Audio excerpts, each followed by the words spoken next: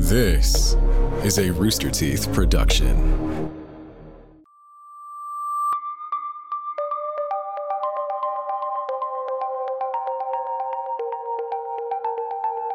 In 1970, a family's weekend hike was interrupted when the two daughters discovered the badly burned corpse of a woman. Their discovery kickstarted an investigation involving multiple fake identities and possible government intelligence work, and it remains unsolved to this day. Today, we discuss the facts surrounding the case of the Isdale woman. This is Red Web.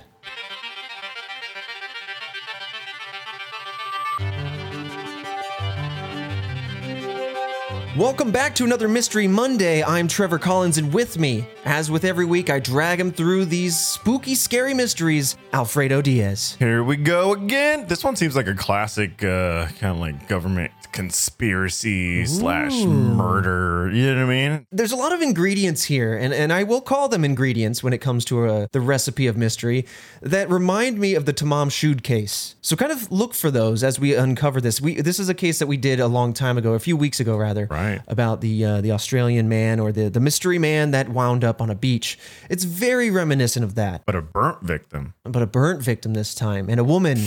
And I'll go ahead and say this right out the gate. A lot of the proper nouns and cities, names are all Norwegian in some way. And I'll do my best to pronounce those with as close of accuracy as possible. But I appreciate when you guys tweet me anyway, because, proper nouns, they have the right way to say them. It's just going to get butchered here. But it's a very fascinating case. It was one I didn't know about until Christian and Jillian did the outline and research for this stuff. And it's just one of those cases that you just feel, again, that you have so much information that it's like, it's titillizing. I feel titillized. Ooh. Okay. All right. So let's put on our badges. The task force is out in full strength. Oh, by the way, Red Web Radio. Ooh, it is out. You might have seen it on the podcast feed. We also have it on our YouTube channel at youtube.com/Achievement Hunter, where we do a lot of other content, a lot of other goofs and shenanigans. But yeah, Red Web Radio, in collaboration with Jen Coomber, who did all the music and sampled all of our lovely voices from several episodes. It's basically like a lo-fi radio that you can either study to or work to, or hey, if you're in the mood, investigate to. So let us know what you like about that, or if you enjoyed it. We're thinking about doing more projects like that down the way. With that out of the way, let's dive into the timeline of and everything that was found at the scene of the crime. November 29th, 1970. A family was on a Sunday hike in the Isdalen Valley up in Norway. Also translates to Ice Valley, or is called Ice Valley. The two young girls of the family noticed a strange smell and found a woman amongst the boulders. They then ran the long way back to the nearby town of Bergen, Norway. And when police arrived, they said it smelled badly of burned flesh. The front of her body had suffered from extremely severe burns. Her arms were up in that boxer position, aka the pugilistic stance that is reminiscent of burn victims. It's where the arms are crossed out in front of the body, essentially caused by the heat of the fire. It makes the muscles constrict and stiffen. Even after death, it can make you raise your arms into a stance that's reminiscent of that of a boxer in a defense stance. Oh, I've seen that in a couple horror movies. Yeah, it's spooky. It's unsettling. Imagine how, God, that must be traumatizing, right? Like, you're over there with your family, but then again, like... The little girls found it. Did the little girl find it? Yeah, the two little girls found it. They were like, Mom, something stinks. Ooh. Oh, yeah, see, that's... Yeah, very traumatizing. That's unfortunate. So, while her face was burned beyond recognition, her back was completely unburnt. Looking at the body, they determined the woman was about 5'5", so 5 foot 5 inches, and was assumed to be around 20 to 30 years old. As for the fire, there was no specific source of it anywhere, so they're not exactly sure what was the source of the fire, how it ignited, where it ignited, etc. But on the ground nearby were a couple of different objects, ranging from small bottles of water to burnt paper. There were blue rubber boots. There were 12 sleeping pills, a broken umbrella, stockings, a tiny ring, and a plastic case that were assumed to be from a passport photo or for a passport photo, and a watch that was set to 10 minutes past 10. Now, the reason I mention that is because typically, and I don't know if you've heard of this, Fredo, but when you look at an advertisement for a watch, keep an eye out, because typically, like 99% of the time, the clock is set to 10:10. Basically makes a V pattern on the watch. Typically, that's just aesthetically pleasing. Oh, okay, yeah, I was about to say because it looks nice, because it does. It just looked nice. Yeah, it just looks nice. But what does that mean here? Why was the watch found at the scene set to 10:10? And so, unless it was just coincidence that the watch died at that time, police at this point were thinking, okay, maybe this was a new watch that was recently bought in stores and hadn't been ticked to life, right? That the battery maybe wasn't installed, or, you know, there's a little paper thing that you pull out. I don't know. This is the 1970s, so who's to say? But That's interesting. I mean, like, yeah, sure, it's 1970s, but like, I don't know, if you buy a watch and you're invested enough to actually put it on. I would never put on a watch and be like, it's not on yet, or it's not working yet, and then just I'll get to it later, right? Like, it's just something like, if you slap it on, you make sure it's working, then you go on about your day. maybe she just wanted to look good, wanted to look smart, wanted to look sophisticated, put on a watch. Big fan of 1010. That's all. Just thought it was a bracelet, man. Maybe she didn't know what time was yet. I don't know. But the real thing is that she wasn't wearing the watch. It was found on the ground nearby. And so when it comes to the watch and the ring in particular, it is uncertain if it belonged to her or someone else. And there was a hat as well found below her body, underneath it, because she was on her back. And this hat had traces of petrol, right, or gasoline on it. And it was the only thing remaining entirely unburned, because it was essentially protected by her body being underneath her. So now we have the entrance of petrol in the scene. That, you know, perhaps she was doused with gasoline before being lit. But it really starts to make you wonder, was this before death? Was it the cause of death? You know, there's a lot of things going on here. So the hat was under the burnt body? Yes. So all of these items I listed were found in the ground nearby.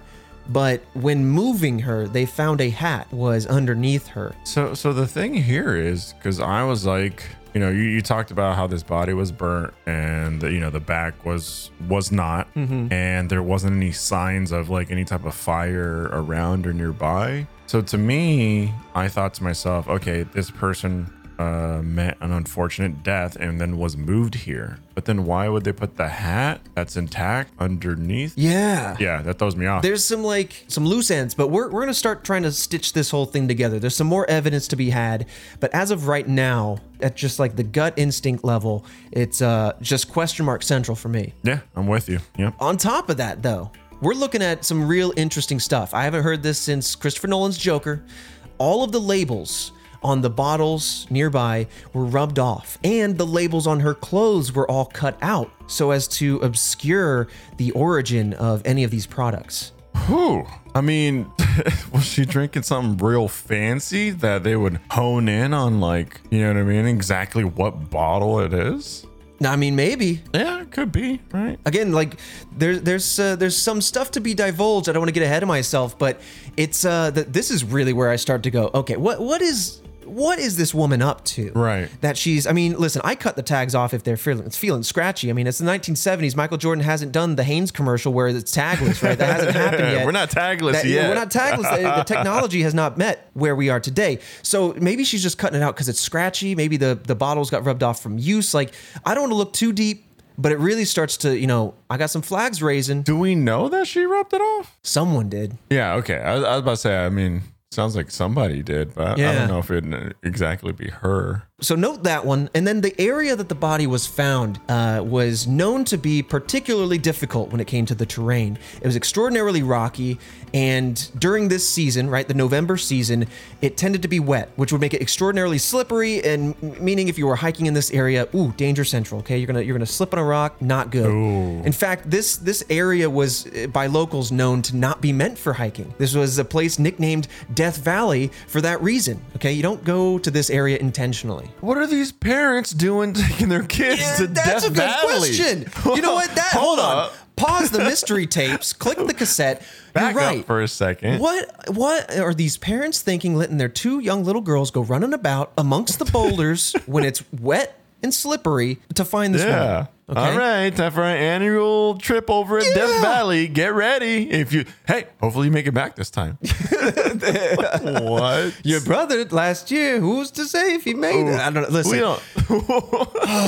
you're right. That is actually a really good question. What were they doing in this area? That's odd. But if Let's go for the annual hike in Death Valley. Dude, I had no idea. Like, why would you take your kids there? They're so young. It's not like they're like, oh, they're teenagers. They seem really, they're really young. But you talking about how it gets really wet and slippery and boulders start sliding down. Are we like getting to the fact that this might be placed somewhere else and then slid down that way? So far, I mean, these are the kind of gut instinct observations that one would have, right? These are the things that when the police got there, these are all the things that they note. Thankfully, and also not so thankfully, a lot more will be divulged over the course of this case. Does that lead to an answer that like resolves everything in a nice way? Jury's going to be out on that one. Yeah. Hate to spoil it, but like that's what this show is, baby.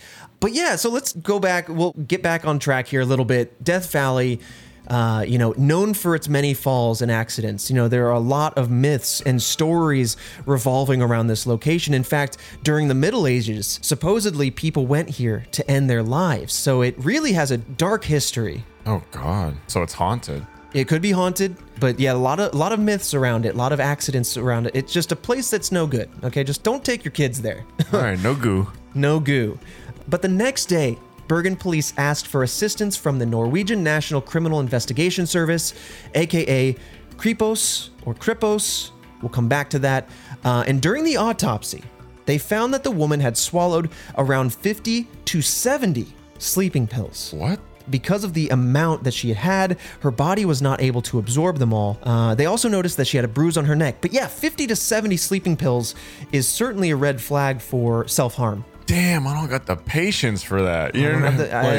I'd be choking them up. Holy hell, that's such a long process. Like, you're really committed there. So, and that, or unless someone forced them down, Yeah, I mean, also, Jesus, someone, again, really committed. Forcing someone to down what? That many? What, 40, Right. 70 or whatever? That fact alone on the surface just feels so mundane, but when you really analyze what that truly means, 50 to 70 sleeping pills found in someone's stomach, Yeah. it sends a shiver down my spine, knowing that either someone was forced that amount or someone they were in a position where they knowingly had to take something or opted to take something like that. It's extraordinary regardless of how you look at it, and very upsetting. But when continuing the autopsy, they noticed that soot was found in her lungs. And because of this, they then determined that regardless of when she died and how she died, that she was still alive while she was being burned. Oh. Because she would have to ingest the fumes in order for that soot to be placed there. No. Yeah. Yeah, see, that's unfortunate because that just sounds... Drowning and being burnt alive just seems like the most painful things. Yeah, not good. But police and coroners, to kind of get at the question that I know you're asking and I know you're feeling, they were not able to figure out when she got there, when she died, when the fire started, or, if she died there and was moved or died somewhere else and was moved, or we really just don't know. But at this point, the police are assuming that this was a suicide. And it was determined that her death was caused by the sleeping pills and the carbon monoxide poisoning. And with no way to identify her, she became simply known as the Isdal woman, basically named after the place that she was found. But now, those are all the facts, right? Around the body, around finding the body, etc. This is really where the case starts to get interesting. Now, we're not fully into the investigation or anything or all the leads, but a few days later, 2 suitcases were found in the railway station in Bergen, which again was a town very close nearby. It's the town that the family ran to. The suitcase had been stored since November 23rd, 6 days before the body was found. Inside the suitcase were a lot of different things: wigs, makeup, and fashionable clothing, plastic bag, a matchbox, some teaspoons, glasses that weren't of a certain prescription, or in fact, they were no prescription, some sunglasses, prescribed eczema cream, and several denominations of money, from Norwegian kroner to Deutsche Marks to Swiss, Belgium, and British coins, and a notepad with a coded message on it. And so from all this really starts to paint a very vivid image of what sounds like a spy, right? Just from classic movies. Yeah, I was about to say, this a damn spy. Right. And what's interesting is, unlike other cases of this type, they were immediately able to connect this suitcase to the Isdal woman after finding a matching fingerprint on the sunglasses. And what's interesting here is that all of the labels on the clothes, the cream, and the makeup in this suitcase were all removed, just like the person and the belongings around the person that were found. Even the labels on the comb and the hairbrush were rubbed away, basically trying to, I don't know, increase their anonymity or prevent anybody from tracking where she was, perhaps? Yeah, that's spy tactics. It's very spy tactics. Yeah, you learned that in spy school. Oh, yeah? Yeah, they're like, it's the second semester. They teach you all about removing all the labels. I dropped out. Yeah. Or I snuck out. Yeah. I mean, it was an elective for me. So elective meaning you just kind of Googled it in your spare time. I Googled it, and I walked in, I knocked on some doors, said some password, and I sat down. I went, oh, that's pretty cool. And then I was like, you know what? Nah, this life's not for me. Because that's how spying, that's how it works when you're signing up to be a spy. Yeah, you know, they let you in, and then when you're ready to go out, just cut loose. You're free, man. Yeah. You're free to go. Now, what's interesting here, and I think this is kind of answering the question that you kind of proposed earlier, which is why go to that length? Can they really track you down by these labels? Well, only 2 labels were found, one on the matchbox and one on the plastic bag. The Matchbox label was for an erotic German underwear shop, and the plastic bag label was for a Norwegian shoe store. And now here's where my, my pronunciation goes south, but Oscar Rutvelt's footwear store. So now we have 2 stores that the police can go after, and this is where the sightings and the leads and the investigation really starts to take off. So police actually questioned the employees who remembered this woman, but they questioned the employees at the shoe store in Stavanger, Norway, about 130 miles away from Bergen. To their memory, they described her as a well-dressed woman with brown hair and small brown eyes, a round face, around waist, and hair down to her shoulders. They also said that she had a South European look about her with golden skin, and that she spoke with an English accent that was hard to identify. Or rather, that she spoke in English with an unidentifiable accent. They also said that she smelled strange, and it took years, apparently. Years later, only then realizing that they described the smell as a garlic smell. What? I'll be honest, maybe garlic isn't super common in Norwegian dishes, but man, if someone smells of garlic, I'm gonna know it. Yeah, wait, it took them years? So like years after asking the workers these questions, they were like, what happened there? So they basically just said, yeah, the woman was here, this, that, the other. She had a strange smell about her, but that's it. And I guess years later they came back and maybe they scooped up an Italian dish or something that has, I'm just making something up, but maybe they stumbled across some garlic. And smelled it and went, oh my God. You know, when you smell something and it connects a memory in your olfactory senses, they might have just had that where they had something with garlic, smelled it and went, oh my gosh, that's the smell. And then, like good citizens went back to the police and said, hey, I know this is old. It's like That's So Raven, but like it's a flashback instead of like a flash forward. It's a flashback and it goes up the nose. It takes you get sucked right back in. But man, did the police lucked the hell out? I mean, could you imagine if they found, I don't know, maybe like a cardboard of a Happy Meal and it's like, oh my goodness, this woman was at McDonald's. And then it's like, well, which one? There's like 50 of them. Right. They were able to like identify the place, which they're one, lucky that they found labels, period. But then 2, were able to, it wasn't some place that was like in abundance, right? There wasn't like a million of these stores. And maybe, maybe that was the 1970s. Maybe there were more local places. True. Maybe there were less chains, and that's just like the sign of things changing, But what's also interesting to me that stands out is that she was remembered. I don't want to get ahead of myself again, but it is worth noting because there is an ever-present kind of like, how did so many people remember this woman? And I think around this time that Norway didn't have a particular tourist boom, that foreign travelers weren't super common. And so that could kind of reason out maybe why she was memorable. But that certainly stands out to me at this moment. Like, how do they remember her this well? I guess, was she here recently for sure? Because they got no identity to go off of.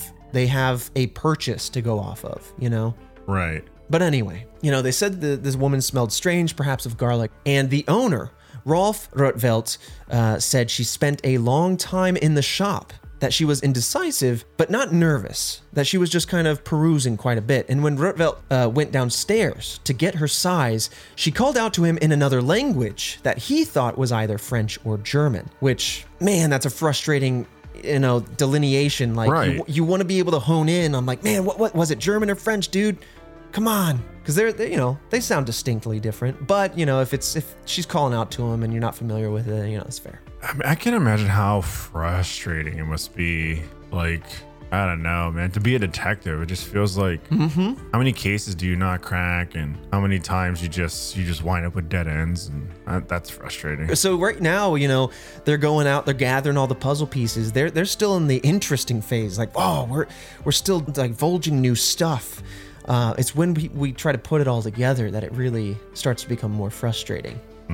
But sounds like she returned to that store the next day to buy blue rubber boots, and these were the same boots as the ones that were found near the body. So now we start to have more of a lead here and more connective tissues. And it was determined that the woman then left Stavanger, that was where the shop was, the same day that she purchased those boots, and then went off. So police started to ask nearby stores and hotels if anyone in the area had seen anyone matching this kind of ID, the ID that was given to them by the store employees. Their search then led to a hotel just minutes from the shoe store called Hotel St. Swithin. The woman stayed at that hotel from November 9th to the 18th under the name of Fenella Lorch. So now I'm rubbing my hands together going, boom, the task force knows what's going on. We got a name now. Damn, lucky break. And they remembered this woman well, they said. How does everyone remember this woman? I know. What? She must have stood out. So the Isdal woman told the bellboy working at St. Swithin that she was from Belgium. She spoke in English, once again with an accent, had a unique look for the area of Norway that they were in, and she also had a serious demeanor. Again, witnesses were unsure of what accent she had, only that she had one. The hotel staff also noticed that she had a gap between her two front teeth and said that she was not shy, but did seem to have some sort of agenda. Okay, so we have a confident woman who is out here, she's dining for one, she's traveling alone, kind of abnormal for the 1970s, but she had a confidence about her, but definitely seemed focused, like she knew what her next step was, right? I don't know, before the pandemic, passing by so many people, and I can't imagine just remembering such details like that about somebody. It's a lot, man, and the only thing I can go on is if tourism is low or slow, right? Or foreign travel to Norway or towards this city in particular was low during this time, then this person, would stand out like a sore thumb. And if you did ID this person and then they are on the right track because of the purchases, then, you can start to say, oh yeah, no, the woman with the blue boots, I remember that. But yeah, outside of that, you got me. They also said that she wore a fur hat. One of the staff then later realized that the hat was from Kazakhstan or Uzbekistan. A lot of products from a lot of different places. Germany, Norway, and then the Middle East or further out towards Eastern Europe. Look, that was the third semester of spy school. It was titled Spies Be Traveling. That spies be getting around. Yeah, and they tell us about how you always moving, you always running around. So this is adding up. Man, I want you to pin that just for a hot second, because that would have been the best segue for one of these. I've got a note down here, but we'll get to it. I don't want to, listen, when I go off the rails on my outline, I get lost. No worries. But when she left the hotel, she took a taxi to a nearby ferry. The taxi driver remembered her as well, okay, and described her as having a sexy body and a gap between her front teeth. This taxi driver also indicated that she was from Belgium, or at least that's what she told him. But investigators ultimately found no record of a Fenella Lorch anywhere in Norway or in Belgium. And in fact, the passport that she was using, the number on it, was found to be false or falsified in some way. Investigators then started to cross-examine her handwriting that they found on the hotel card with the coded message that was found near her body, as well as handwriting found from across the hotels across Norway. And they found that she had stayed in multiple hotels in multiple cities, or at least somebody with similar handwriting did. In total, she used at least 7 different names, meaning she had 7 or at least several fake passports. Ooh. She had also already been in Bergen back in March of the very same year, 8 months prior to her death, and she had also been in Stavanger in October, the month before her death. So spies be traveling. Yeah, spies be traveling. Spies be traveling, spies be using different names. On a mission. Yeah. And what's interesting when it came to her handwriting and analyzing it, she usually wrote in German, and in her writings, she indicated that she was between 25 and 30. But again, you know, if she's saying her name is Fenella Lorch, she could say, I'm Fenella Lorch, I'm 25. And then she could say, like, my name's Helen Bunt, and I make cakes and I'm 30. You know, like, she's indicating her age range, but that doesn't mean necessarily what her real age range is. And then ultimately, when asked about her reason for traveling, she had stated to various people that she was trading goods and antiques. For someone who I am so far thinking is a spy, Yeah. they are making a lot of connections and being very recognizable to people. Right. You got quite the footprint here. And I got to be honest, man, if I was watching a movie and someone's a spy, you know, or maybe reading like a mid-tier book about spies, come on. Trading goods and antiques, that's your reason for traveling and being a spy. It's just like, okay. It's like the episode of Survivor I watched the other day. This Boston guy is trying to disguise the fact that he's a police officer, which he very clearly is. Oh, Tony? No, I know what season you're on. Not Tony. It's another guy. Another guy, earlier season. Another person. Gen X and millennials. Yeah, he's okay. So he's super Boston. He's super cop. That's fine. There's nothing wrong with that. But he's like, yeah, I'm a mortician. I'm like, come on, man. You pick the most obscure thing and say, yeah, that's what I do. I'm a mortician. Anyway, with the details of her stay at different hotels, cryptologists were able to discover that the Isdal woman's coded messages that were found at the scene were actually shorthand for her stays at those hotels. And from that, they were then able to figure out that she had stayed in Paris, France, and that she was found to have spent the most time in a place that starts with the letter R. That was undetermined as to what that was. Her code wasn't entirely solved. But yeah, I'm really starting to think spy stuff. In fact, this information was then sent to many other countries, but none could identify her. And what's interesting is the last line of this coded message was never figured out. It reads ML 23NMM. That's it.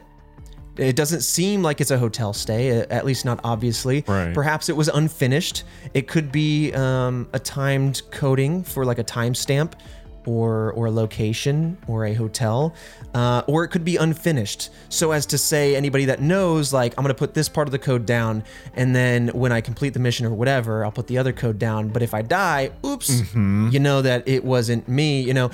I don't know. It's just like, it really starts to open up more doors the more information comes in. But it really feels like spy talk, right? Oh, yeah. That's what I'm leaning towards right now. So that's why I can't wait to get to the theories. I'm like, Yeah. Well, when they were looked up, it turns out that every name and every passport that she used were all falsified. Multiple hotel employees remembered meeting the Isdal woman.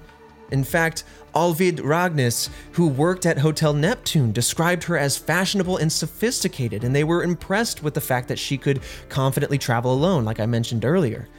This was very atypical for a woman of the 1970s, and that she spoke English and sometimes used German phrases, which kind of corroborates the French or German phrase that was shouted towards the shoe store owner up in Norway. And here's where we bring that pin, unpin it back off the bulletin board, bring it back down, okay? all right. Spies be moving. She often asked to change rooms. In fact, one stay, she asked to change rooms 3 times at one hotel. So this is 3 times changed within at most a week. Ooh. Perhaps within days, she's like, I gotta change rooms. I gotta change rooms again. And she called taxis often when she left, so as to almost kind of hide her footprint, right? Not hiding it well, though. Like, Not hiding it well enough. What?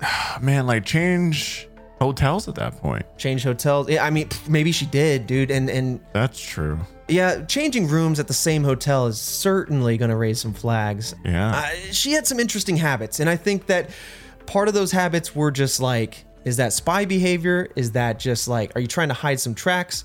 But to me, you're just like making yourself uniquely memorable, right? Yeah, exactly. But it's one of those things where, like, literally everything she's doing is just like, well, this isn't a normal thing. People don't usually do this. So it very much stands out, and it doesn't make me think that this is a person with like a normal job or normal life. Right. And also it could be a lot of different things. We're kind of thinking on the spy train, but yeah. And again, not to get too far ahead of ourselves with theories and stuff, but it's also worth thinking about, like, is this woman being traced in some way? Is this woman being followed by someone who knows her, right? It might not be something so sinister. It could rather so governmental and so global. It could be more personal and sinister, right? So we really it's just hard to know. But she often asked to change rooms. But at this hotel in particular, Hotel Neptune, the handwriting on the card was visually very different from the other handwritings that have been seen thus far. And handwriting experts found that the last hotel she stayed in was Hotel Horteheimen in Bergen. But from these differing handwritings, experts started to say that she's working very hard to conceal her true handwriting. I don't know if it is that they're looking at just totally different sets of handwriting and saying she's trying to disguise it, or if there's something at the core of this handwriting that is still indicating to them that this is the same person, but that they're manually trying to make it look different. You know, letters of different sizes, trying to make your handwriting look less fluid. Really trying to change it up. Yeah. So they're probably going like, listen, I think we're on the right track in that she's just trying to cover up her own handwriting. So she's trying, but she's not sweeping up those footprints very well. At this hotel, at Horteheimen in Bergen, she stayed from November 19th to the 23rd. So that's 6 days before her death, or at least before she was found. She stayed in a corner room, and its window had a view over the entire street. Perhaps she wanted this. Perhaps she wanted to have a vantage point. I don't know. And the employees also described her as having a strange scent and called that scent spicy. That's all they could refer to it as. She was described as elegant. She smoked cigars, and she usually had the do not disturb sign up on her door. Now here's what's interesting, and now here's what makes someone memorable and really ruffles the feathers of covering up your tracks. When she was in the room, she moved the armchair out of the room and into the hallway. But when she was out, out and about doing whatever, she moved the chair back into the room. I don't know why. I don't know what she was after, but she's certainly drawing attention. Yeah, there's no way this is a spy. This isn't a spy. Maybe she didn't get to semester 4, which was leave the furniture where it belongs. Yeah, hide yourself. Hide yourself. Move a lot, moved often. What? Oh crap, I was supposed to cover my trails. That's what happens when you flunk out. Because on one hand, she's cutting off tags. She's like trying to disguise her handwriting. And then on the other hand, she's, hey, everybody, I'm unique to the area. Yeah, I'm from Belgium. I'm doing. I moved furniture in and out of my room. Yeah, no, there's no way in hell this could be a spy. Come on. Doesn't make any sense. Doesn't add up. Maybe, hey, let's open up to the paranormal a little bit. Oh, God. Maybe a ghost liked to sit in that chair at night and it just scared her a little bit. Maybe every single one of these hotel rooms were haunted and she just wanted to get away from it, The worst kind of ghosts are the ghosts that haunt you, Fredo. You can't escape from them. Get away from the hotel, period. Not to the next room. Yeah. Man, this hotel is haunted. Can I get another room? Yeah, it's like you're Jack, whatever his name is, Jack Torrance. You're at the Shining Hotel and you're like, oh, the Overlook Hotel, and you're like, right, yep. All right, the gig for the winter, a place to write my book. Ooh, little haunted. Can we get a new room? Little haunted. Yeah, can you? Different floor, please. Different floor. It's just like everybody knows ghosts don't travel to different floors. They can't be bothered, man. They're attached to physical item. Listen, okay, we're off the rails again. Hey everybody, once again, we're in the valley, I'll say, because hey, we're in the Isdal Valley of the episode, the dip between the mystery, where I like to do some housekeeping, just a little organization of notes, as it were. But Red Web Radio is out now. I hope you guys enjoy it. You guys have had some amazing feedback on that. I know a lot of you like the music we use in the show, and so that's kind of where that came from. So I hope you guys enjoy that as you study or work or what have you. And hey, maybe you'll see one of those down the way in the future, a second radio or something like that. But anyway, We also have some merch if you want to support the show directly at store.roosterteeth.com. Appreciate all the support. We've been seeing a lot of fan art. We've been seeing a lot of photos tweeted at us with the mug that we have or the shirt. So thank you all so much for supporting the show directly like that. It means a lot to us. And many more of you have also been tweeting your friends about the show. We're so grateful. So thank you very much. That's the best way to help us out, is spreading the love like that and letting people know who might like mysteries that we exist. We're out here. We're talking about them. But yeah, with that aside, let's talk about the sponsors just real quick for helping us facilitate this show. This episode of Red Web is sponsored by HelloFresh. With HelloFresh, you get fresh, pre-measured ingredients and mouth-watering seasonal recipes delivered right to your door. HelloFresh lets you skip those trips to the grocery store and makes home cooking easy, fun, and affordable. And that's why it's America's #1 meal kit. HelloFresh cuts out the stressful meal planning and grocery store trips so you can enjoy cooking and get dinner on the table in about 30 minutes or less. It offers 23 plus recipes each week, featuring a range of flavors, cuisines, and ingredients so you'll never get bored. HelloFresh offers the flexibility you need with customizable orders every week. You can easily change your delivery days or food preferences and skip a week whenever you need. I've used HelloFresh thanks to this sponsorship. They gave us a couple meal options, and they recently sent me the bulgogi lime pork tenderloin recipe, and it was really good. Honestly, I was super surprised. I haven't had pork in a long time, but it was super tender. The way they had us, my girlfriend and I, put it together, it was it's fun to be able to cook something with your own hands. The fresh produce comes right to you. It's all proportioned, as they say, so you don't need to worry about waste or anything. Just cut up what they give you, season things accordingly. It was really smooth and simple and tasted fantastic. So if you want, go to HelloFresh.com/RedWeb10 and use code RedWeb10 for 10 free meals, including free shipping. That's 10 free meals and free shipping by going to HelloFresh.com/RedWeb10 with code RedWeb10 at checkout. So this is like her last known hotel leading up to her death, is this hotel in Bergen. After putting her suitcases in the railway station on the 23rd, the very same suitcases that we came around to earlier in this conversation, it is then unknown as to what she did, where she went, and all of that before being found dead on the 29th. Around Christmas, the criminal commissioner Oscar Ordnes gave a briefing saying that the case would not be solved unless she could be identified. But days later, Bergen's chief of police, Asbjorn Bryn, concluded that the case was a suicide. And that was probably heavily reliant upon the fact that she had consumed, for some reason, or under some circumstances, consumed 50 to 70 sleeping pills. So many. That's pretty much what they're hanging their hat on. So at this point in time, right, this is a month after the case, or at least after the body was found, there are no more leads. They couldn't identify her. And so ultimately she was buried in March of 1971, about 4 or 5 months after the whole situation. Her coffin was covered in tulips and lilacs and was made out of zinc, and the reason for this was to ensure that the coffin would not decompose in the case that her identity was in fact discovered down the line, and that they could move her grave to a more respectful place, right? Her home or near family members. But I find that that's nice to hear in a case like this, that they're, preserving the body in some way, or at least the coffin. Yeah, I didn't even think about that. Preserving the body just in case. Yeah, because it's like an unsolved mystery, right? They're saying it was, presumed that she did this to herself, but you don't really know. Right. Hey, and if they figure out who it is, let's let the family know and send it to where it belongs. But ultimately, that's where the investigation lies, at least at the time of the incident, everything that went down. Flashing forward a little bit into the ongoing efforts on this case, many efforts have been made to trace where the Isdal woman truly came from. In the original autopsy, many samples were taken, including the Isdal woman's teeth, her spleen, her heart, and several other organs.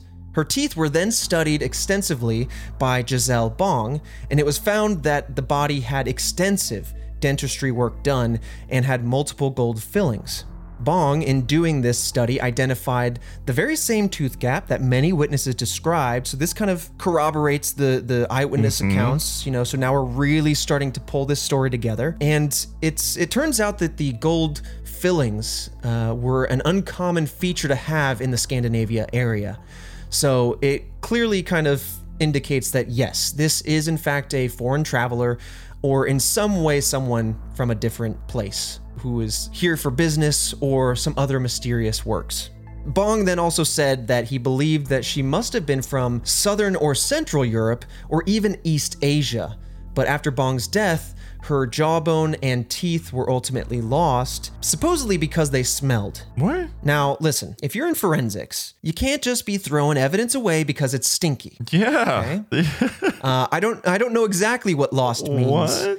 I would say it and tag it. Bag it and tag it. That's lesson number 5, okay? Not even a class. It's just a note they give you. Lesson 5, bag and tag. Now, I think what happened here was that it was in fact bagged and tagged, but when this individual passed away, the organization of their studies probably got lost and things got shuffled around. And so these things were misplaced. But in 2016, the Isdal woman's case was reopened after her jawbone and other organs were found in Auckland University's archives. What? How they ended up there and why no one knew that is kind of a mystery. But yeah, they resurfaced in 2016. Who got a hold of it? Yeah, and how was it rediscovered in 2016? How did they verify? You know, I guess modern forensics could kind of like, yeah, no, this is the same, but it's interesting. So new sketches were drawn by a man named Stephen Misal, and an isotope test was actually done on her teeth by the aforementioned Kripos that I mentioned earlier, and that was done in 2017. Now, if you're not familiar with it, an isotope test is something that identifies the water that someone drinks and the food that they ate as a child when their teeth were still forming. That's an insane that's a thing? That's a thing. Listen, this case was almost, I guess, at the time of this testing, was almost 50 years prior. It's amazing how far forensics has gone. Oh, that's crazy. Yeah. From chasing down tags to stores to eyewitness accounts like that old school noir stuff to, yeah, we ran tests on her teeth and we were able to conclude that she was likely born from this in France or Germany. And that's why it's a little bit more frustrating where we don't know what language she spoke earlier. Obviously, German has come up factually, right, from other accounts, but we don't know if it was German or French that she said to the shop owner. And so, you know, we're between two countries now. But hey, we figured out that she was either from the food and water she drank as a kid. That's so cool. That's some crazy. Science is crazy. That is pretty cool. Science is crazy. It also seemed that she may have relocated in her teenage years to Western Europe, around, you know, maybe during or before the World War II era, right? What? And now that was figured out because, like, your teeth are still forming, they're still coming in, and they noticed that there was a difference, right, in her teeth in the formation stage that kind of lined up with Western Europe. So that is wild. It's extraordinary to me what a little bit of DNA and an isotope testing can do. They basically figured out her movements all the way back to her childhood, which really makes me go, listen, spies these days must have some fake teeth. Right? What do you got to go through? You got to be, again, for like the umpteenth episode in a row, I'm going to bring up the Men in Black, the real Men in Black. This is probably why people look at the real Men in Black and go, you must be an alien. They must be genetically modified heathens with unidentifiable, like, just like no hair, no eyebrows. Their eye color is probably like a fuchsia. You know, like, can't tell. You just don't know where they're from. A test tube. These are bottled humans. Wicked. Anyway, but I'm just saying, modern spies have to be nutty. If this is what we can do. Anyway, with these recovered organs, scientists were able to obtain a full DNA profile. Interpol actually issued a black notice for this case, seeking information to identify the Isdal woman. But despite the breakthrough, and despite all of this new evidence, police need another person's DNA in order to test it against and in order to find that match. And as of right now, they can only compare to other police DNA databases for ethical and legal reasons, right? You can't just hop onto 23andMe and scrub through everybody that exists. Yeah. You just can't do that. But man, if it were me, maybe if I were that scientist, I might be like, no, this is a 23andMe kit for myself.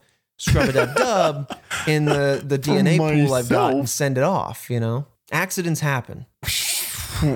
Yeah, but I feel like I don't know. They'd trace it. We asked you to spit into the test tube, not give us a chunk of your spleen. Oh man, with all this like forensic work and all that kind of stuff, like good luck getting away with it. Oh God. And like any type of like murder, like in 2021, right? Like there's unsolved mysteries and all that kind of stuff all over the place. And yes, technology is also advancing itself, which can help aid evil in that sense. But you'd have to think like back during like, the Western days, you can off somebody and no one would ever find out. I mean, it's like Red Dead out there. Yeah. Run away a little long enough, your stars go away. Don't do it now. It's like, be like Minority Don't Report. do it at all. Even if you are listening to this in the 1800s, just don't. Just don't do it. Period. But just don't. Just imagine they got some kind of Minority Report type of like instrument, and it's going down. Yeah, the new iteration of this show, the next generation, is the head bubble, and that's when the Minority Report. I don't know if they were humans or if they were just people with special powers, but like I think they were humans, but they were just they had special sight. Yeah, they put their heads together, and then like billiard balls come rolling out with people's futures. Oh yeah, dang! No unsolved mysteries then. Oh, they knew before you even did it. Future crime. But that's everything we know about this case. All of the, twists and turns, all the information we have, it feels so straightforward, yet no ID. No one coming forward to say they know who this was.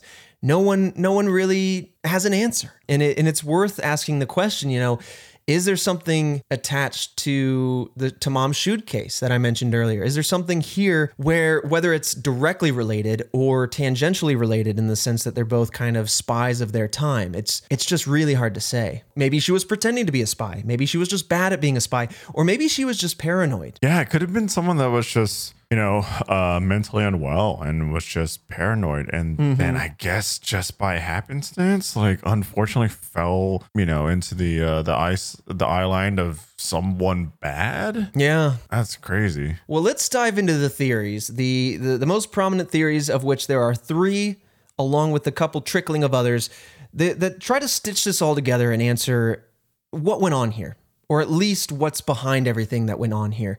And the first theory we're going to talk about is suicide, right? This is the official police response, at least in the initial days of the investigation. And a lot of standout events and findings from this case tend to lend themselves towards this theory.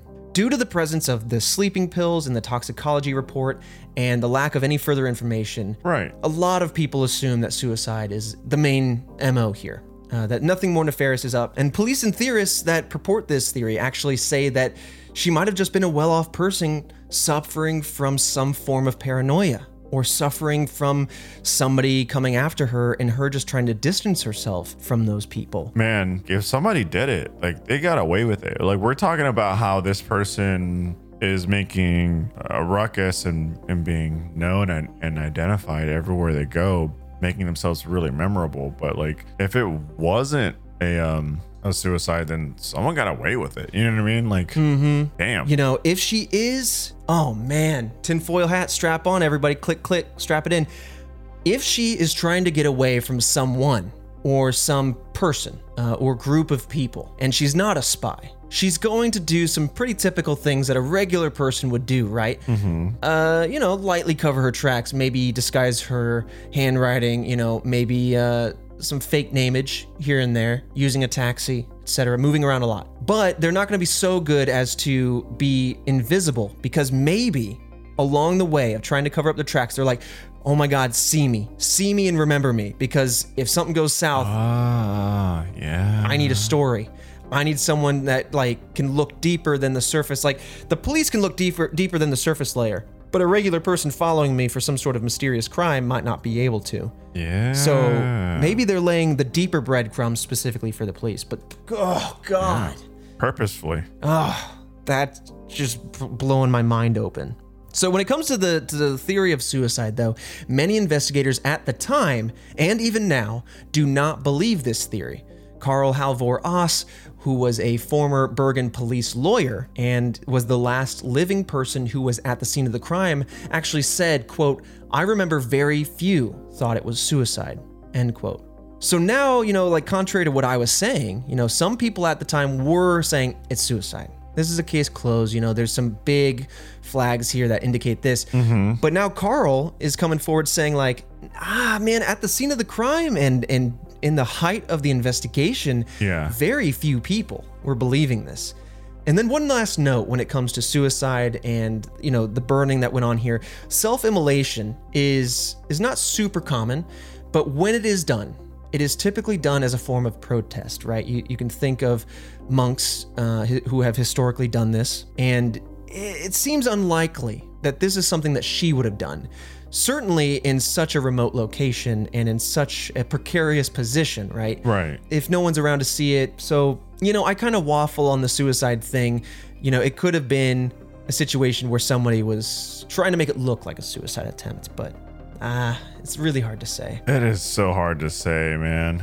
But that segues nicely, at least a little bit, into the second most common theory that is, as common with these theories, they kind of go hand in hand. So the second theory is that this was some sort of accident, not necessarily a suicide.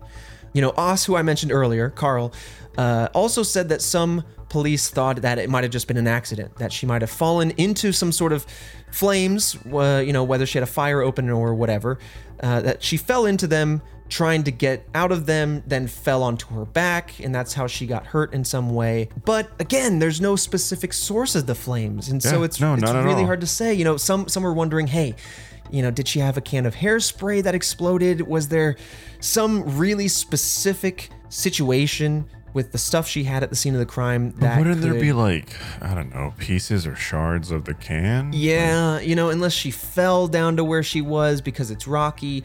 This is where I would say like Mythbusters would come through with all of the things that she had on her person available to her. And they would say, can I make a fire out of any of these objects? On purpose or by accident, and try to recreate this to see if you could accidentally make a fire that would be almost sourceless or appear sourceless. But ultimately, the part where this theory falls apart is the presence of the sleeping pills in her toxicology report. You don't accidentally end up with that many sleeping pills in you. You just really don't. That is deliberate. I mean, unless it was done post-mortem, and that's why they hadn't all absorbed. But I don't know. Man, that's deliberate. And how much time would it take to do that? Yeah. Well, before we go into the third and final, like the biggest meat and potatoes theory we have, right? Obviously that she is a spy. There are a couple other smaller theories that are worth mentioning. They don't have a lot of evidence to them. They're more anecdotal. They're kind of stories at best that kind of stitch together some of the facts. But I'd be remiss if I didn't try to cover them. So, and we lightly touched on them. One is that she was a part of organized crime in some way, or that this was the action of organized crime. The other was that she was murdered by a romantic partner. This is a remote area. They got away with it. And that's kind of where I was going with the potential that maybe she's a crappy spy, or maybe she wasn't a spy. Maybe she did spy-like things in just trying to escape, an ex-partner or something like that. It's just, it's hard to say. But this is where a little bit more information really starts to come out here in this next section, this theory number 3, that she, and this is the leading theory, is that the Isdell woman is a spy of some kind, right? Her constant movement, her fake names, all of these things suggest it. Her suitcases filled with wigs, clothes, fake glasses, right? The glasses had no prescription to them. Right. All possibly ways to disguise herself. You think Mission Impossible. We're dropping a lot of IP, like a lot of shout outs today, but like. That's what it appears to be though. Yeah. Not a good spy, but a spy. Classic spy. And that's where I start to dig out the idea that maybe she knew she was made. Maybe she knew she was made, and so she was really saying, like, I'm going to keep doing my spy stuff because I want to keep trying to get away with this. But if I'm truly made, I'm going to leave my suitcases at a place where they will check, right? The Tamam suitcase had suitcases found at the train station. Maybe that's just the 70s, right? 60s. Right. You're a spy. You want to get found. If you've been made, you got to leave something in plain sight where people can't get to it because it's in like a coat check, but it will be found and will be attached to you. Damn, no letter though. No like. So maybe my mind is opening. She was made. She was made, and she was leaving clues. Oh my God. She was made leaving clues everywhere? Oh, maybe that's what it was. Maybe she was talking to everybody to be like, see me, notice me. I'm going to be dead soon. Like, Oh man, but like it seems like so much traveling for so long. I mean, yeah, That's her job, baby. yeah. You know, another thing on the travel, right? All those passports. It's worth noting, fake passports, especially at this time, very difficult to come by, very expensive to make and make look good. So to have several of them indicates that there's a lot of intent here, okay? That there's a history, Right. that there's a professional level of attention spent. Yeah, there was an investment here of some sort, whether it be from her or somebody else. And you know, these days people travel all willy-nilly, right? But travel back in this time frame, travel and hotel stays were very expensive. They were cost prohibitive at best for your regular consumer. And, you know, many began wondering in the investigation who was paying for this, or maybe a better question is what was paying for this? What job, what company entity, what Organization? yeah, what organization's behind all this? And what's even more is that she supposedly ate porridge for breakfast, which apparently, I don't know whether it's just because it's soup or whatever, but that makes it very hard to hide poison. So, you know, if you're eating porridge, it's like very obvious if you're going to get you're going to taste it, you're going to see it. Really? Maybe it shows up in your body easier. I don't know. It's like it's hard to add any type of flavor to porridge. Like what It could be. It could be that, you know, that like it's so bland, maybe what she had, that it's like, I'm going to notice if this is off. So whether it was preventative or I don't know. But, you know, that could be people reading between the lines, but that's supposedly what she had for wild. breakfast. Yeah. Gnarly. But, you know, what really starts to add to these spy flags that we've already covered that are very obvious is that this is the Cold War era, right? Spyism, True. if nothing else, was made in this time. Like, this is what all the spy movies really hinge on. You know, in fact, Norway was a founding member of NATO, which has a naval base in Bergen. And now we're going to go way into the weeds on this theory, so stop me if I go too far. You know, there were many NATO exercises in this area. So now we're starting to say maybe, you know, maybe she's a member of NATO. Maybe the naval activity in the area has something to do with her.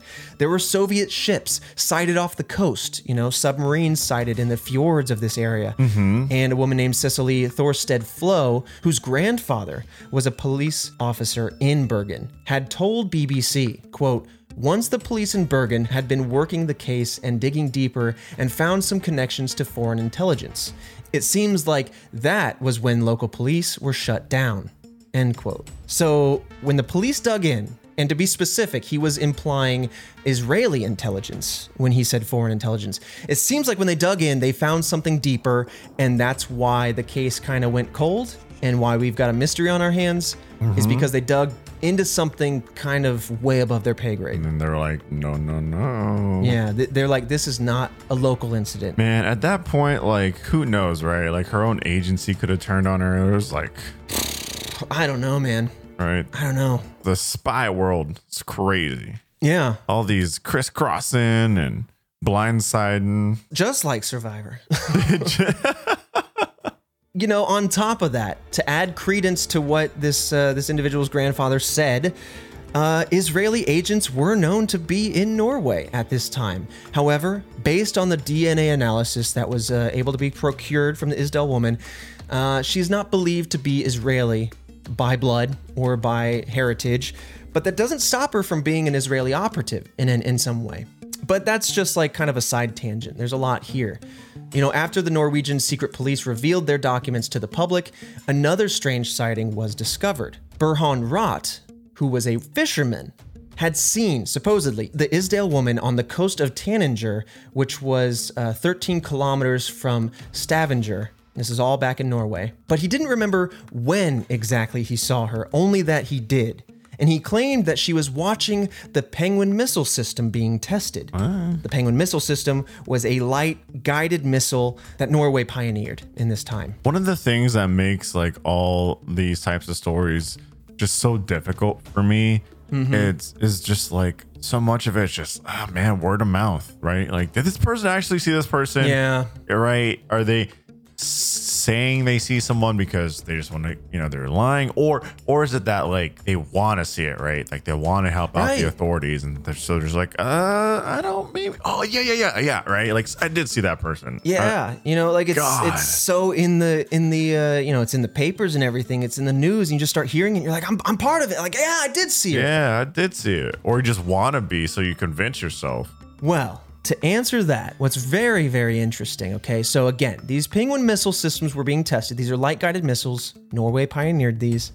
It was found that her movement across Norway matched up with dates of the Penguin missile tests, okay? Now, I don't want to get lost in the weeds here, so let's just keep it simple. There was a missile test in Bergen on March 24th. As you recall, she was in Bergen back in March, specifically March 24th through April 1st. Oh. There was another test in Stavanger around September 11th and also on October 29th. Well, wouldn't you know, the Isdal woman was also in Stavanger on September 11th through the 18th, and then again on October 29th through the 30th. So again, these are 3 missile system tests that she was specifically there on the day, or arrived at the hotel the day the tests were done, and then stayed for a few days after. And we have this fisherman who witnessed her on the coast watching these systems. And then also this fisherman, Rott, then came forward and said that, he witnessed her speaking with naval officers for around 15 to 20 minutes at a time. And on top of all of that, right, now we really feel like we're getting answers. The documents show that the police officer that Rott was talking to, he was planning to interrogate Rott. But the documents from the interrogation that actually went down have been lost. Of course. So now, Rott's son, many years later, went on to a podcast called Death in Ice Valley. The son said that his father was approached in a train station by 2 officers. The son then inferred on the podcast that his father needed to protect himself after revealing what he knew, that the police were supposedly giving him a gun and a knife in order to do this. And with this theory, it's still uncertain if the Isdal woman ended her own life or if another agent did it. But what's interesting is that some are taking this and saying, maybe she was forced to take these pills and that someone else started the fire to get rid of the body. Jesus. Her being on her back maybe stopped the fire because it was wet or snowy or some combination, and that's why her back is totally okay. Some theorize that she was caught as a spy, maybe that she was tired of work as a spy. But I mean, come on. She's moving constantly. She's changing rooms. There's codes. There's wigs. There's identities galore. Yeah. Whether she's paranoid or not, it looks pretty clear like there is some sort of spy activity. Yep. And just outside of this theory alone, it does sound to me, I'm pretty confident that, these dates line up in a very coincidental way. This fisherman came forward with no real need to. Right. And placed her at the scene of a missile test before these, and that's how the dates were then found. So it's not like he found out about the dates and then said this.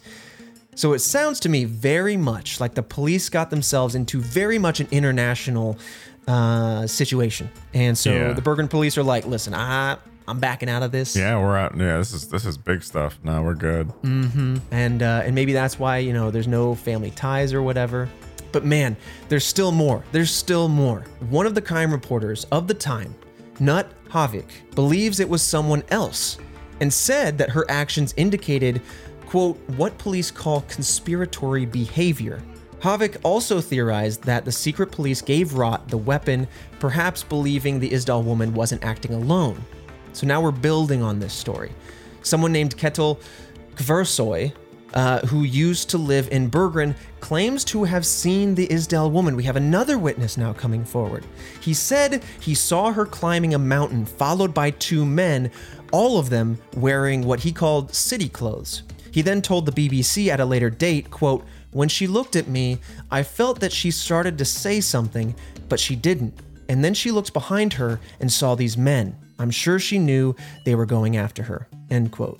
Oh, I just gotta believe this. It's what's difficult to me is, right, like, you're right, that these are just eyewitness accounts. You could just be saying anything. But what's really fascinating is that this fisherman came forward and said something. That was then corroborated by a lot of dates, like a heavy level of coincidence. I don't know about, Rott's son and the protect yourself business, but like, and all this stuff afterwards. Right. But if they're telling the truth and this stuff happened, Yeah. you know, 2 men showing up, shoving pills down, burning her up or whatever, like maybe she tried to off herself and get out of town so she could pass peacefully without needing to be interrogated or whatever. I don't know. Brutal. But if these 2 men were involved and she was off in the middle of nowhere, that could be the missing end here, the loose end that kind of closes the rest of the question marks. Who started the fire? Why were the things strewn about? Right. How did she get where she was? You know, how did she ultimately pass away? Was it herself? Was it someone else? Was it an accident? Was she a spy? All of that.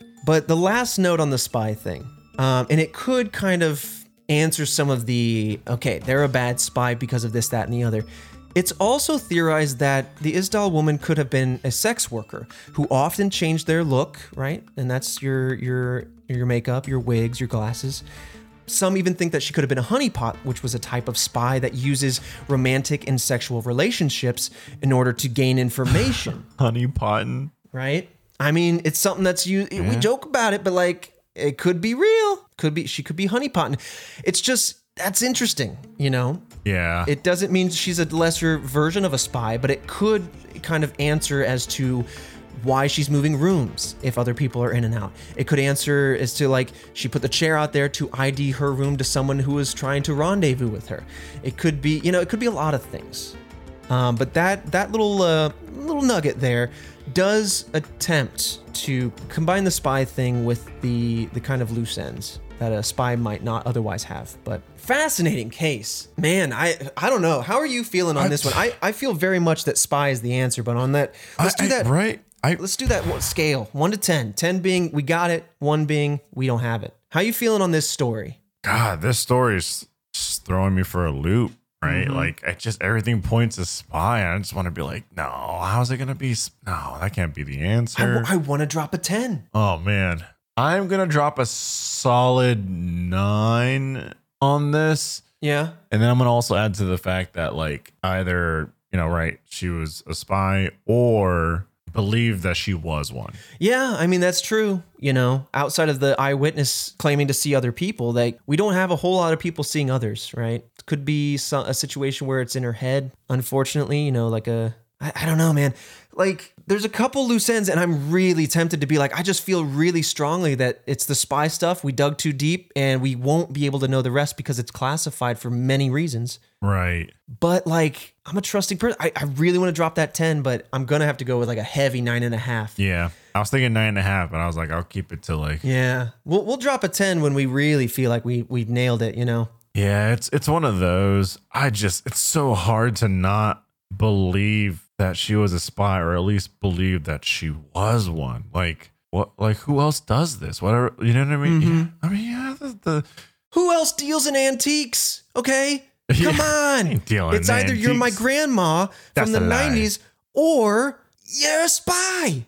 Yeah, Okay, come on. I'm gonna have to. Yeah, that's a solid 9 for me. Yeah. Woo. Interesting case, man. This is one of the few, maybe the first one that we've really covered that I had up into doing the episode itself hadn't heard of. And it's just so oddly similar to the Tamam Shud case, Yeah, with just kind of some very similar pieces of evidence and some very dissimilar pieces of evidence. I'm curious as to, why this one really hasn't been making the cycles, or maybe I just haven't heard of it. But maybe it's because it really feels like spy stuff happening.